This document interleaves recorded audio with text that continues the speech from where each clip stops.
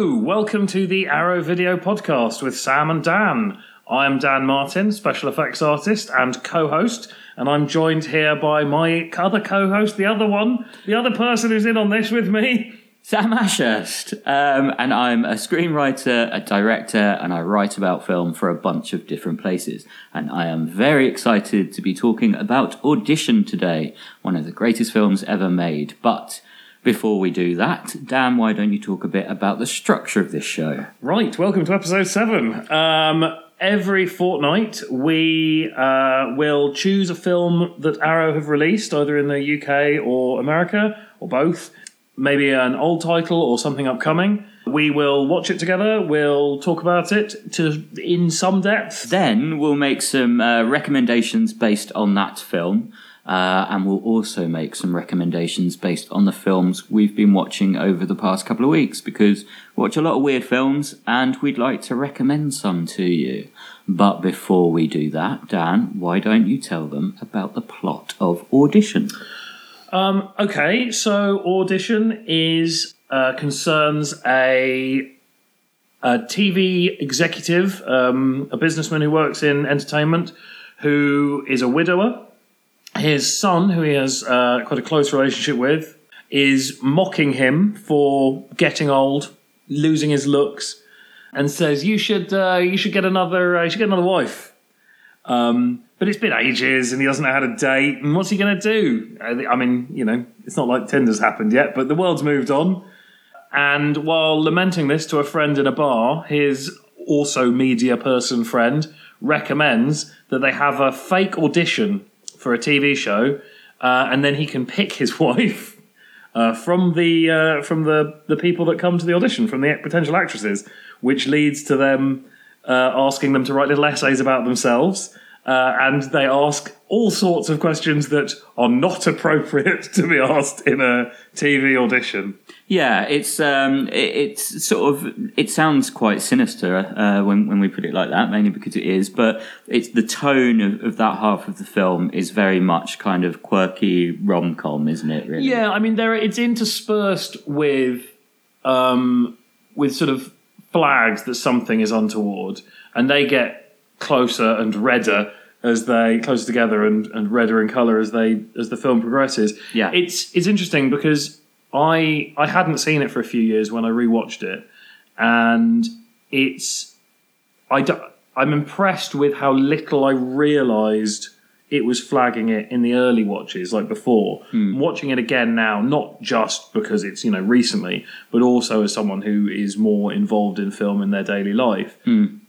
It's interesting to see what if I were working on a film, I might have thought it was going a bit too far with the telegraphing. Mm-hmm. But actually, it's a really beautiful balance. It's really subtle. Yeah, absolutely. And stuff that on the second or third or fifth or whatever watch, you go, how did I not see that coming? Yeah, no. Yeah, it's really nicely put together. Definitely. And we often describe the opening scene of the films we're discussing on this podcast. Basically, it begins with how many movies might end, with the husband with his wife. She's dying. She's in her final moments. And their son is walking down the corridor with a science project to show his mum. And it's a model of a volcano that's going off, which is kind of a neat symbol for the film in a way, because a volcano is very calm, quite beautiful, until it goes off in a burst of all-encompassing violence, which is still beautiful. But from a distance. But from a distance, exactly. If you don't need to fly. So yeah, it's kind of, the pacing of this film is kind of incredible, because we've got that opening scene, very tragic, and then cut to the title, and it's the scene where they're fishing, isn't it, that comes next? Yeah, they're fishing, which then leads to them having dinner alone together in this house, in the house where they live together, and there's a neat little moment when the son tells the father a fun fact about the type of fish that they're eating, and the fact that they determine their gender later in life. So some become male, some become female. And the father says, "Did we get a female one or a male one?" And the son says, "Oh, well, it was female. We saw ovaries in the fish when we were filleting it." And the father goes, I don't know about ovaries. Setting up that he's this kind of like, doesn't really concern himself with the goings-on of women. Totally. And I really do feel like there's a lot of symbolism quite early on in the film. Like there's some shots of the sea as it's starting to get a little rougher. And that idea of a calm, beautiful sea before it becomes something quite dangerous. Yeah. I think it feel like there's quite a lot in there, isn't there? Yeah, it is. It's really nice. Like, Mike, I've not actually read the novel that it's based on, so I don't know how much of that is Mike bringing it and how much of it actually comes from the source text. I can talk a little bit about that. I'd be interested to hear you talk a little bit about that. It's very much adaptation. It's Mike's own sort of visual take on it. They stick close to the spine of the story, but make some very key changes. And in fact, Mike, I think he only met with the author once. What's his name? Ryu Murakami. And I think Murakami tried to sort of give some advice, and I think Mike pretended to listen and then only showed it to him when it was completely finished. Locked. Locked. In a screening room on his own. They weren't even there. Get out of here, Murakami. So he watched it on his own and apparently came straight out of the movie, phoned Mike and was like, "This is awesome, I love it, I love the changes." And I'll sort of go on to talk about the changes in a second, but just to sort of take it back a little bit further, one of the things that I find interesting about Audition is that it was made during the J-horror kind of craze. Yeah. And Mike had no interest in doing a horror film. He was like, there's no point in doing another one. Then this project, the kind of book came to him and his writer, and they kind of discussed it and realised that because they're not horror filmmakers, they could do something different that's unlike anything else that's around at the time. Especially considering, and this is going to sound like I'm throwing shade on Mike a little bit, and I'm not. I love him. But his other later J-horror stuff is significantly less exciting than this. But then I don't really think this fits into the J-horror mold. It's Japanese and it's a horror film, and it came out at about the same time as all of those other horror films. But they're so stylistically consistent. But that's kind of my point, I think. And actually, he didn't even, after this discussion and they made the film, he didn't, in the end, consider Audition to be a horror film. Yeah. He says, there's nothing supernatural about it, and he sees the characters as being normal people. Yeah. Displaying their dark sides in bizarre ways, which is, true. And just to tie it to the J-horror thing, one of the sort of interesting deviations is that Mike says that in his film, in Audition, all the characters want to be happy, as opposed to sort of more traditional Japanese horror films, which tend to be based on revenge or resentment or grudges, sorrow, jealousy, like negative feelings. Yeah. So he didn't feel like it was a horror film, more of a psychological suspense film. It's a film about escaping loneliness, isn't it? Yeah. Like that's where the sadness is, yeah. So, but they're not aggressive because they're taking out a resentment for that. They're trying to find a connection that will cure it. Exactly. And one in particular is doing it in a somewhat broken manner. Really? Somewhat. But, it's not a vengeful spirit. It's not a curse. Mm-hmm. So, it definitely stands it aside from the other J-horror stuff. Unlike One Missed Call, which is fine, it's fun, but that's a very by-the-numbers J-horror. Totally. And, I just like the idea that, he didn't want to do a horror film and didn't really feel like it was a horror film. And in fact, he laughs about the fact that he was asked to direct a Masters of Horror episode off the back of Audition because he doesn't really feel like it's, But it made a huge impact on a lot of American directors. Well, he cameoed in Hostel. And Roth. Hostel would not exist if it were not for Audition. It's interesting. I think Hostel is not as good a film as Audition. No. That's a safe thing to say. But then not many films are as good as Audition. Exactly. But Mr. Heller, why have you never written another good book as good as Catch-22? Who has? Exactly. But the thing is, I think you're right in that Hostel wouldn't exist without Audition because Audition was a big inspiration to Roth.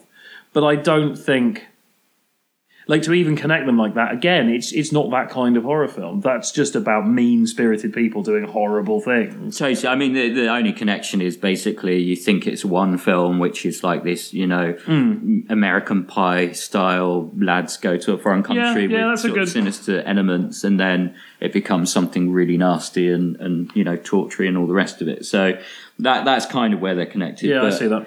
But yeah, I just want to go back to what I said before about the adaptation. I don't want to make it seem like Mike didn't respect the book, because he actually he thought it was a great story, and for me a lot of Mike's films have an improvised feel, whereas with this he said that he wanted to specifically stick closely to the script. It was kind of the only way it could work, and in fact, one of the things, another kind of lovely fact about this is that Mike believed that it was based on a true story.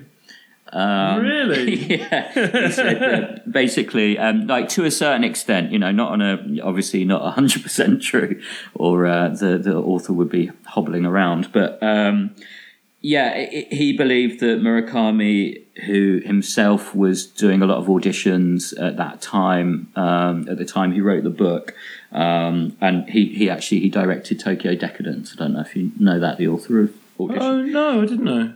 Yeah, so Mike believes that he met someone who kind of made an impact on him, and that the message of the film could be "I love you" to that person. Mike believes. Oh, which is. I get the feeling that Mike just says weird things for the sake of it to see how people will react to what he's saying. Occasionally, yes. I mean, he did at the start of the audio commentary, the Arrow audio commentary with Mike and the writer, which is this disc has some lovely extras, and the commentary is definitely one of them. He kind of opens it by telling the interviewer that he may, I'm paraphrasing, but he may not remember much about the making of this film because he's drunk quite a lot since then. So, maybe he's trolling us by saying this is based on a true story, but, let's print the legend, shall we? Yeah, absolutely. And so it was a massive turning point for Mike, obviously. Yeah. It was around that time that his films were getting programmed in international festivals. It was his 35th film in 9 years, I think. Wow. I think those numbers work. Wow. It was 99, yeah? Yeah. 99, yeah. So his first film was in 1990. Done a lot of straight-to-video stuff, which doesn't have the same stigma in Japan that it does in the West. No way, yeah. Like Ju-on was a straight-to-video movie in Japan. Like, it's a respectable... Yeah, it's a fine genre. And, his 35th movie in 9 years, and it was the first of his films to be released cinematically outside of Japan. So it was definitely a huge move for him. And Mike was surprised by that because he says that, he didn't make it for the festival circuit. He didn't make it to have overseas success. He just quite modestly says he just wanted to make a good film that came in under budget. So he must have been, fairly surprised that it did connect so massively with international audiences. And nothing was the same for him after that. Yeah, it's interesting. It's not because, like, a lot of his early stuff, not all of his earlier stuff, but a lot of his earlier stuff was quite, like, frivolous and light. You look at, like, Full Metal Gokudo and Fudo the Next Generation. Yeah, totally. Like, these are very, like, rambunctious movies. Yeah. And this is much more serious. And he had done more serious stuff. And it was films like Bird People of China, Rainy Dog, Ley Lines. Those were the films that were meaning that non-Japanese festivals were starting to pick him up. But then when Audition came, it just changed everything. It's interesting. It's sort of like, it's almost like Blowout, which we discussed last week. There's kind of parallels there in that, this was a much more serious proposition than his previous stuff, but it still had those exploitation and crazy elements. But it just in a kind of more, I don't want to say coherent, but less random way, I guess. More ordered. More ordered, exactly. And I would like to ask you, Dan Martin, about your feelings in terms of what this film is saying about men and women. Yeah, well, it certainly divided people. Yeah. About that. It's interesting. I think it's entirely possible that the film isn't necessarily taking a stance as much as it is painting a portrait of how people work, of the world. Like, it's certainly not endorsing the way these guys are behaving, but it is showing this kind of warts and all workings of quite a male-dominated industry, and the fact that these guys feel that they can just like literally organise a lineup of women so that one of them can pick one. Like, it's not presented as anything other than slightly reprehensible, but it doesn't. That's not why he is. That's not why the film does what it does. Although, spoilers. She does say, "You lied to us." You know, she does kind of frame what she's doing as though it's vengeance, but that never really feels like it's actually why she's doing it. No, and actually, she lied to him significantly more. So yeah, I don't know. I don't think it's really one or the other. I think it's just a window. Yeah, and it's interesting. I completely agree, and it's interesting what you say about the reaction when it was screened at Rotterdam in 2000. It had a record number of walkouts. Yeah. I remember hearing a woman approach Miike after one of the screenings and basically told him he was evil. So yeah, it did have quite an intense reaction. But what's interesting to me is that Miike actually kind of held back a bit. Believe it or not, the book can be read as being about fear of female sexuality, because there's quite an explicit sex scene in the book where the turn starts to happen, and Miike very much pulls back from that in the film version. And for me, the film is more about fear of commitment to a certain extent, rather than that fear of female sexuality. Well, I think it is about fear of commitment. It's about what is the greater fear. The fear of the opposite sex or the fear of dying alone. Completely. Yeah, exactly. And you choose what you're gonna live with. Yeah. And in this, the guy, his reasons are shallower, but he decides that he will take himself a new young bride rather than be alone. So yeah, like with Kaido, like with Pulse that we talked about. Yeah, totally. Like this feeling of isolation within society is a very pervasive aspect of Japanese cinema and literature.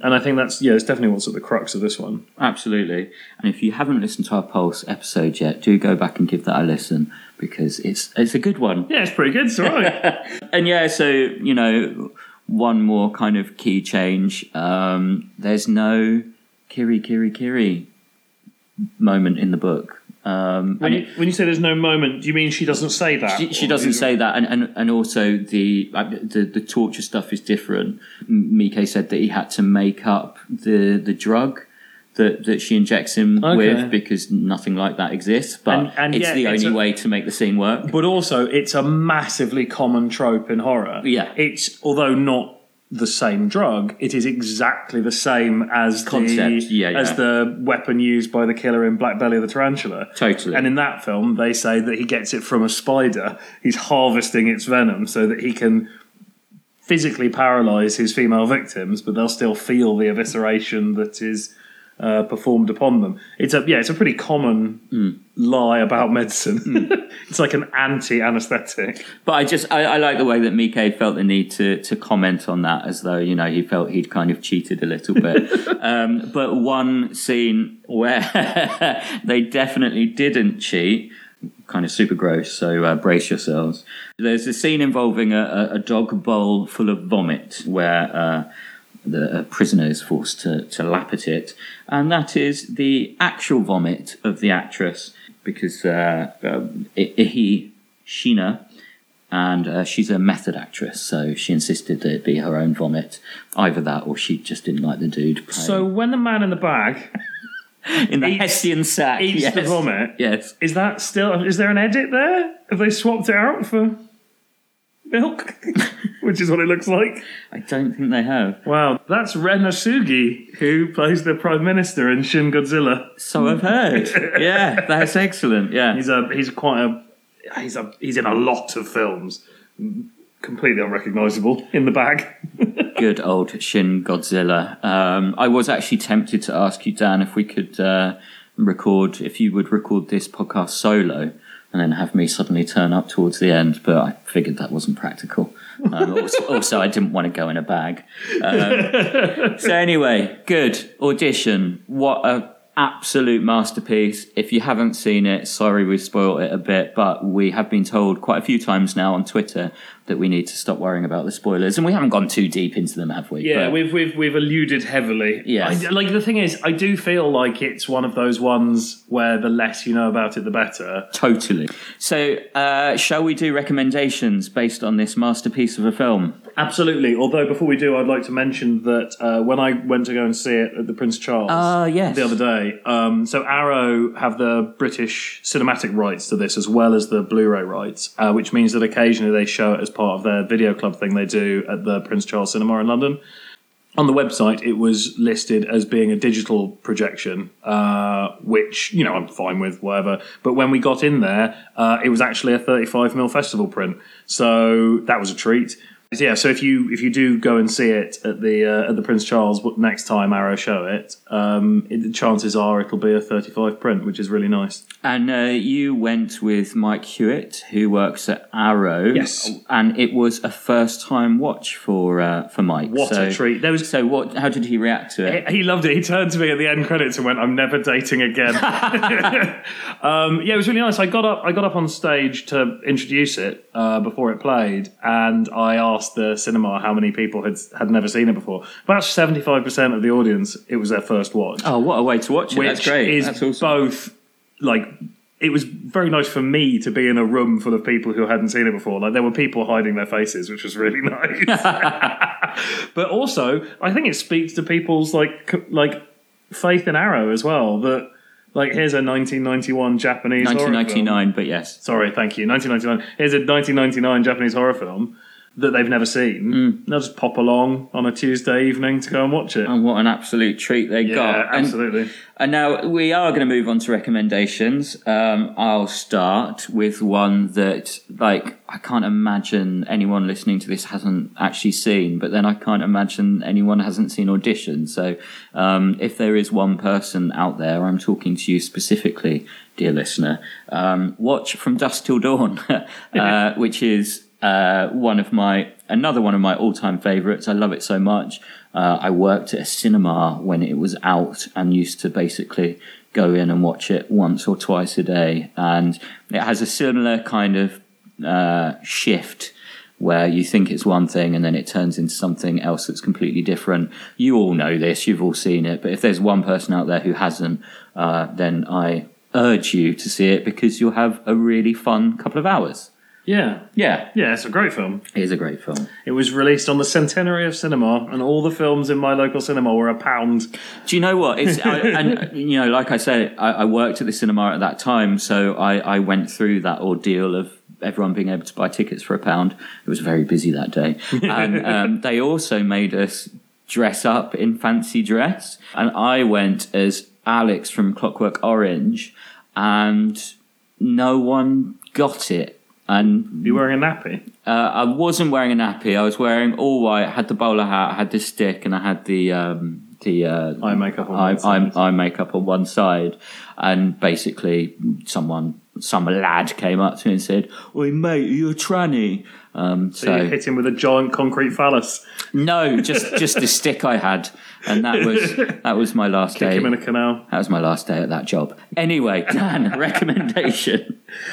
Yeah, my first recommendation is one of Miike's earlier works that's still more serious. From 98, it's Blues Harp, which is a pretty straightforward Yakuza gangster tale about dissatisfaction and climbing through the ranks. It's got some great performances in it. It's got some slightly hammy soundtracking to it, which I think is actually really fun and adds to it. But yeah, it's worth tracking down, and it's one of the ones that less people have seen from his early career. I think it's really worth checking out. I think I've got a German DVD of it, but I'm sure it's available elsewhere now. That's a great recommendation. That's fantastic. My second recommendation is a film called Egomaniac from 2016 by a director named Kate Shenton. Now, this played at Fright Fest a couple of years ago. Last year, not a couple of years ago. Last year, Sam. And it is a super, super, super low budget film, so I do want to prepare you for that. But Kate works miracles on a tiny budget, and you can watch it. It's on Amazon Prime for like a few quid or whatever, and it reminds me of Audition in that it's similarly, you feel like it's going one way. If anyone out there has worked in the film industry and has tried to get funding for a movie, it's almost like a documentary, but heightened. It's very funny, kind of peep show-esque humour to start with, and then like Audition, it takes a turn. Kate wrote and directed it. It features a magnificent lead performance from Nick Lamont as Catherine Sweeney, our lead, who's a young writer-director who's trying to get a zombie romantic comedy film made, and she encounters lots of difficulties, and it goes on from there. So yes, Egomaniac, you can watch it on Amazon Prime. I recommend it. Nice. My second recommendation based on the film, based on Audition, is Women of the Dunes. Black and white 1964 movie from Hiroshi Teshigahara, who also did Pitfall back in 62, which is out on Criterion. That's a fantastic movie. Women of the Dunes is about a man who's tricked into getting in a hole where he is sort of held captive by the woman who lives in that hole, but then also by the village who put the woman in the hole, and her job is shoveling sand for the village. It's a sort of dreamy abduction thriller. I think it was technically an erotic film when it was released. It's a bit sexy, but it's an absolutely gorgeous black and white art abduction thriller. Wonderful. Yeah, well worth watching. Wow, great recommendation. So we are going to now move on to recommendations based on what we've watched over the past couple of weeks. I'm going to open with a Mexican horror film called The Untamed, which Arrow is going to be releasing. The film it super reminded me of one of my top 5 films of all time, Possession from 1981. It's very much an exploration of sexuality in a very similar way to Possession, which I don't want to go into just in case I manage to spoil everything. But with The Untamed, it's certainly in the marketing and in the trailer and all the rest of it. But something brings out a kind of forceful sexuality in the people in the local area who visit a cabin and spend time with a creature, and it sort of has some quite significant effects on them.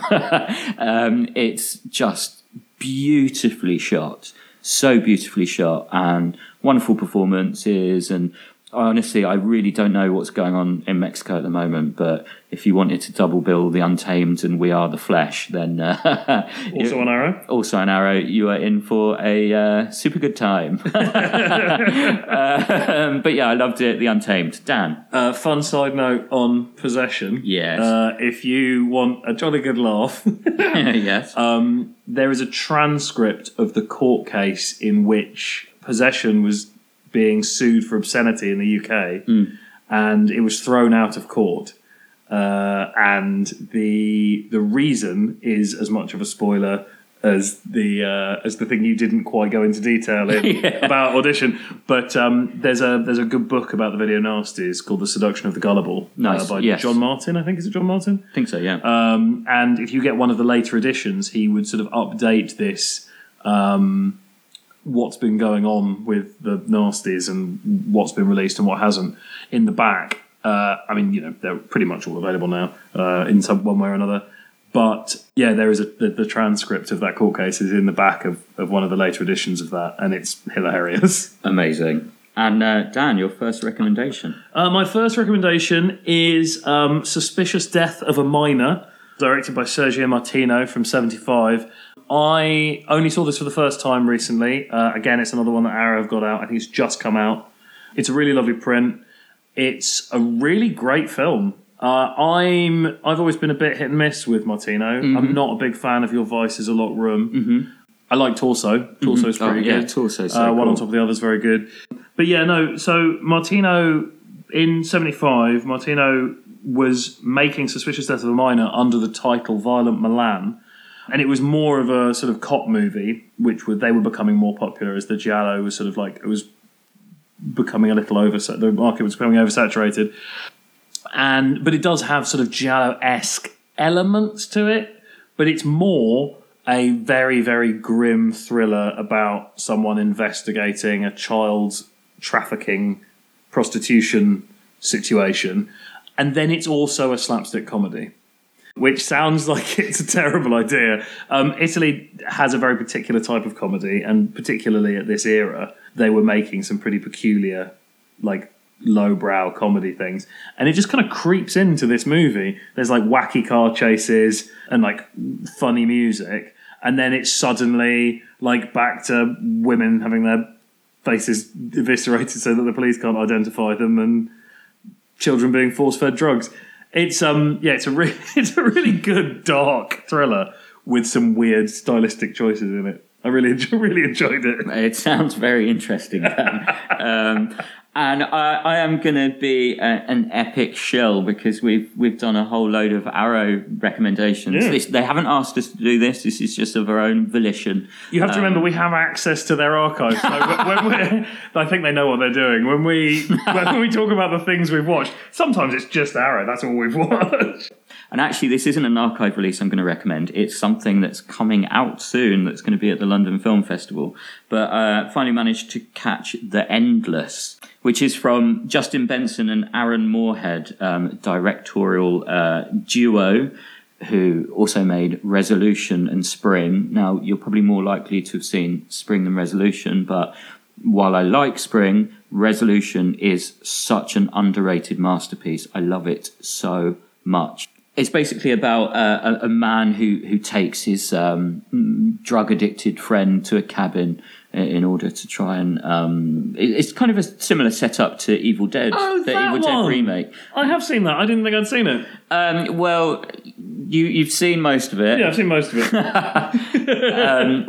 Dan and I watched this very late at night, and unfortunately we lost Dan to the ravages of sleep. But I'm an old man. And he sadly missed some of the most interesting stuff because it plays around... It's a very meta film, as is The Endless. I was slightly disappointed in Spring purely because I expected them to kind of follow up on the magic of Resolution. They took a bit of a detour, but The Endless very much is the film I wanted them to make at that time, just on a grander scale and on a larger budget. And you know, it very much reminded me of Donnie Darko, which we've talked about in the podcast in the past.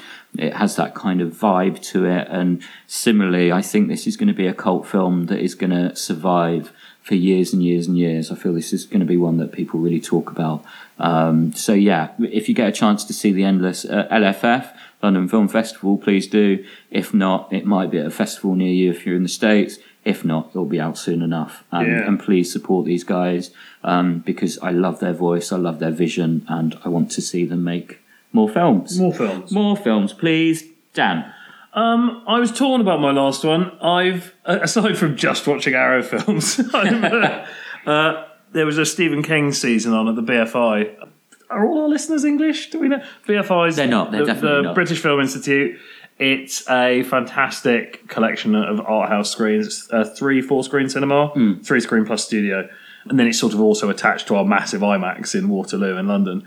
But they show new stuff, they show fantastic repertory stuff. And because It has come out recently, which is very fun, they did a Stephen King season and they played loads and loads of Stephen King films, many of which I'd never seen on the big screen. So I went along to see a handful of them. And I was torn as to whether or not I was going to recommend either Night Flyer or Sleepwalkers, which I saw on Friday just gone and Sunday just gone. But sort of both, I guess. But like, I'm going to recommend Night Flyer because it's not as well known. It was a made-for-TV movie. The director, it was his first feature. He's only done one film since, which is in 2016. It stars his semi-stars, like second second billing is his wife, who's only got one other credit, which is a cameo. Like, it sort of came out of nowhere. It actually stars Miguel Ferrer, who kind of plays the same character he plays from Twin Peaks if he was a journalist, like a sort of real gutter tabloid journo, really nasty, angry man. And it's about him getting obsessed with a slightly campy wannabe vampire, quote unquote wannabe vampire, who's flying in at night in a little single prop plane to these like podunk middle of nowhere landing strips and then killing everyone and draining them all of blood. And it's a really fun, weird film. I think the directing is probably the weak link in it because there's some pretty bad choices with some of the actual shooting.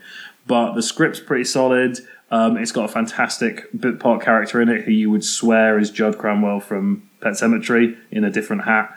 It's got some interesting like visual gags in it. It's an early film with KMB did the effects for it. Okay. It's an early KMB film, so it's got some pretty fun gore effects in it.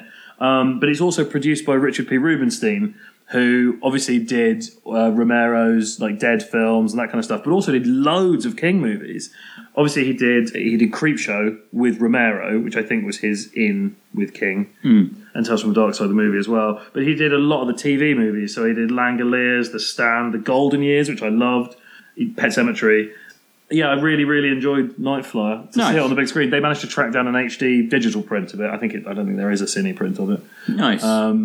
And we can do a joint recommend for Sleepwalkers if you want, because that film is fucking cool and fucking odd, and it's got another Twin Peaks alum in it. Yeah, and also the greatest cameo sequence in cinema history. It's absolutely amazing. Yeah, Stephen King plays a guy who's worried that people will say the murder was his fault because he didn't lock up a graveyard properly, and goes from person to person trying to be absolved of his guilt.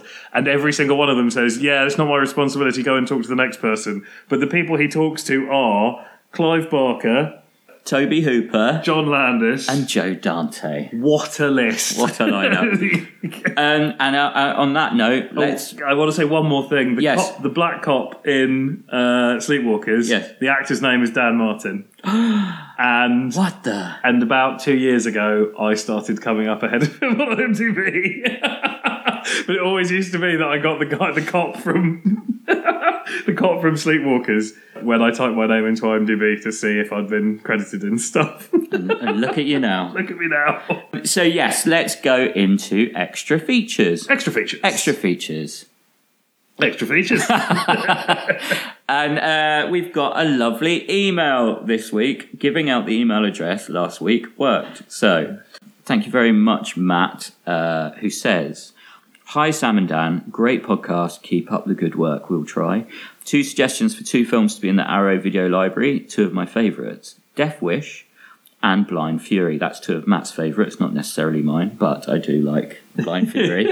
And Dan loves Death Wish. So, I like Blind Fury too. Can I tell my Blind Fury story? Oh God, yes you can. I was on a school trip at the age of about 11 or 12 and we were in a coach coming back from Europe. And the teachers had fallen asleep, and the driver had a stack of VHS players and a stack of VHS tapes and a player that he could show on 2 or 3 screens that were like down the aisle of the bus.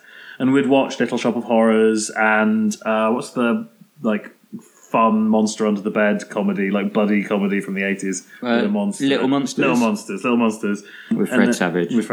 And the teachers had all fallen asleep, and so we put on Blind Fury. And we saw all but the last 10 minutes of Blind Fury, at which point a teacher woke up and went absolutely crazy. I mean... and I didn't see the end of Blind Fury for like 10 years, I think. Oh, damn. Now I've got the German Blu-ray, so take that, whatever that teacher's name was, I don't remember. Take that, school system. Matt goes on to say, "I believe Warner have released Death Wish in the States, but never in the UK. Sad face. Regards, Matt from the West Midlands." Matt from the West Midlands, may we recommend that you watch the Zatoichi series, which inspired Blind Fury. If you haven't, I'm being very presumptuous there, but please, if you haven't, email us and let us know what you think of it, because, you know, there's only one thing better than one film about a blind swordsman. and that's like 20. And that's over 20. So you're on a real adventure there. Oh, they're a treat. And they're all so good. So yeah, watch the Zatoichi films, please, Matt. And Wedlock. Extra which has Rutger in it. And so good. Right, that's that.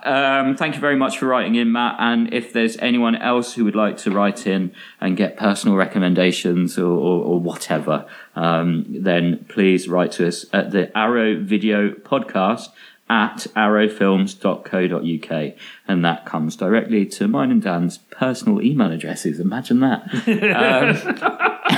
Now, another bit of extra features business. I'm dominating this today. I'm sorry, Dan. No, that's fine. You go, man. Yeah, basically, I imagine you'll have seen Mother by now if you're interested. It's been out for a bit. There's obviously been quite a lot of controversy around it.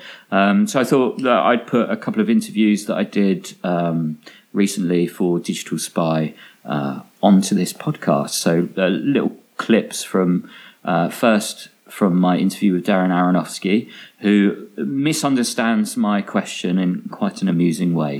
So I love the film, by the way. I love Possession, and it put me in that place. Great.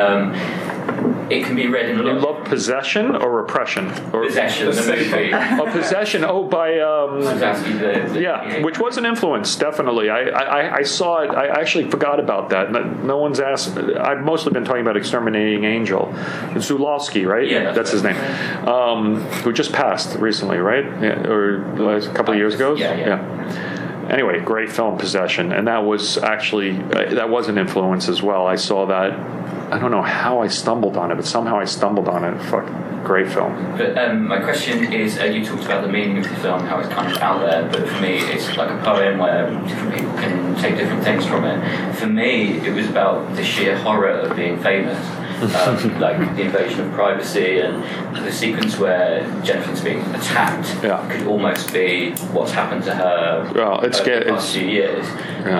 Was that on your mind? It's strange. It's funny. That question came up at the Venice Film Festival yesterday at the press conference. And at the end of the press conference, they always do this thing that everyone can come forward and ask for autographs at the table. I don't know if you've ever seen it. When the conversation, that question was just answered by Jen and Michelle Pfeiffer. They both answered it, and then that was the last question, and there was a stampede. There was a guy in a wheelchair that they pushed to the side. It was terrifying. Like I jumped back, terrified. Like I didn't know. Like just suddenly there was a wall of people coming at you, and it was crazy because it was just after that question. But to answer you, it was a. It's purely coincidental, that part of it. I actually was not thinking about celebrity at all. And it clearly is coming through a lot to a lot of people. The narrative of celebrity is quite biblical in the way we sort of build people up and then tear them down. Sure. Yeah, definitely. But it's a big part of it. And I think it also, because it is Jennifer Lawrence and Javier Bardem and it is big movie stars, there's that meta level that's happening for people. But that wasn't a conscious effort to make a comment about that. I think that's just one way masses react to people that I was sort of talking about it. But I mean, why they act that way to him, you're going to have to answer for your readers. And I also spoke to Jennifer Lawrence and managed to ask a question in basically the most awkward way ever, where it feels like I had started to insult her and then I kind of almost turn it around in the middle. So here's Jennifer Lawrence after I make a tit of myself. How does it feel to go from a movie like this to, let's say, Dark Phoenix? No offense to the X-Men movies, but this film was astonishing and you're so incredible in it. Oh, thank you. I imagine, how does it feel to go from something like this? It's quite nice.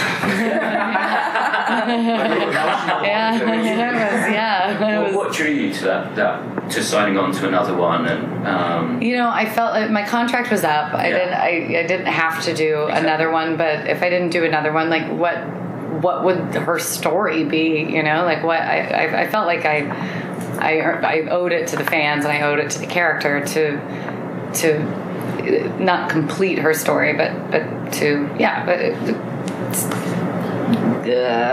follow her journey in a way that, was fair to the movies, and not just be like, I don't want to do another X-Men, and then I just never show up and everybody's very confused about the Mystique they've been watching for 3 years. So yeah, if you want to read more about Mother, then go ahead to Digital Spy. There's loads of articles and debate, and a fairly magnificent piece, not written by me, but about how Mother differs from the book on which it's based on. So you'll understand more when you read the piece. So I'm seeing Mother tomorrow, and while those clips you just heard aren't spoilery, tread carefully at Digital Spy, because it's not all spoiler free. Yes, but they flag it up. Yeah, they do. They're good about that. Yeah. So all that's left is for us to give our tweeters. Dan, what is your Twitter? 13 Finger FX. That's 13 FINGER, F for Foxtrot, X for X-ray. And what will people get from the effort of clicking on your Twitter? One tweet every 2 days. And then like a flurry of screenshots from films I'm watching where I think the subtitles are funny. Yeah, it's a strong account. And I am at Sam Ashurst, which is SAMASHURST, and follow me for occasional reviews of films I see in advance. I'm hoping to see The Florida Project and Blade Runner 2049 soon, so maybe there'll be reviews of that, maybe not. They might not let me in. That occasionally happens. Idiots. Absolute idiots. But yes, no, they're not idiots. I'm sorry, I take that back. I can say they're idiots. They are idiots. The views of the They are idiots. That's not necessarily except for ours. Yeah. If they let me in, then I'll review them on Twitter or on this show next time. I'm going to shut up now. Thank you so much for listening. Thank you. And we promise we'll be more professional next time. We really need to start doing that. Could we even, though? Is that possible? Bye-bye. Bye.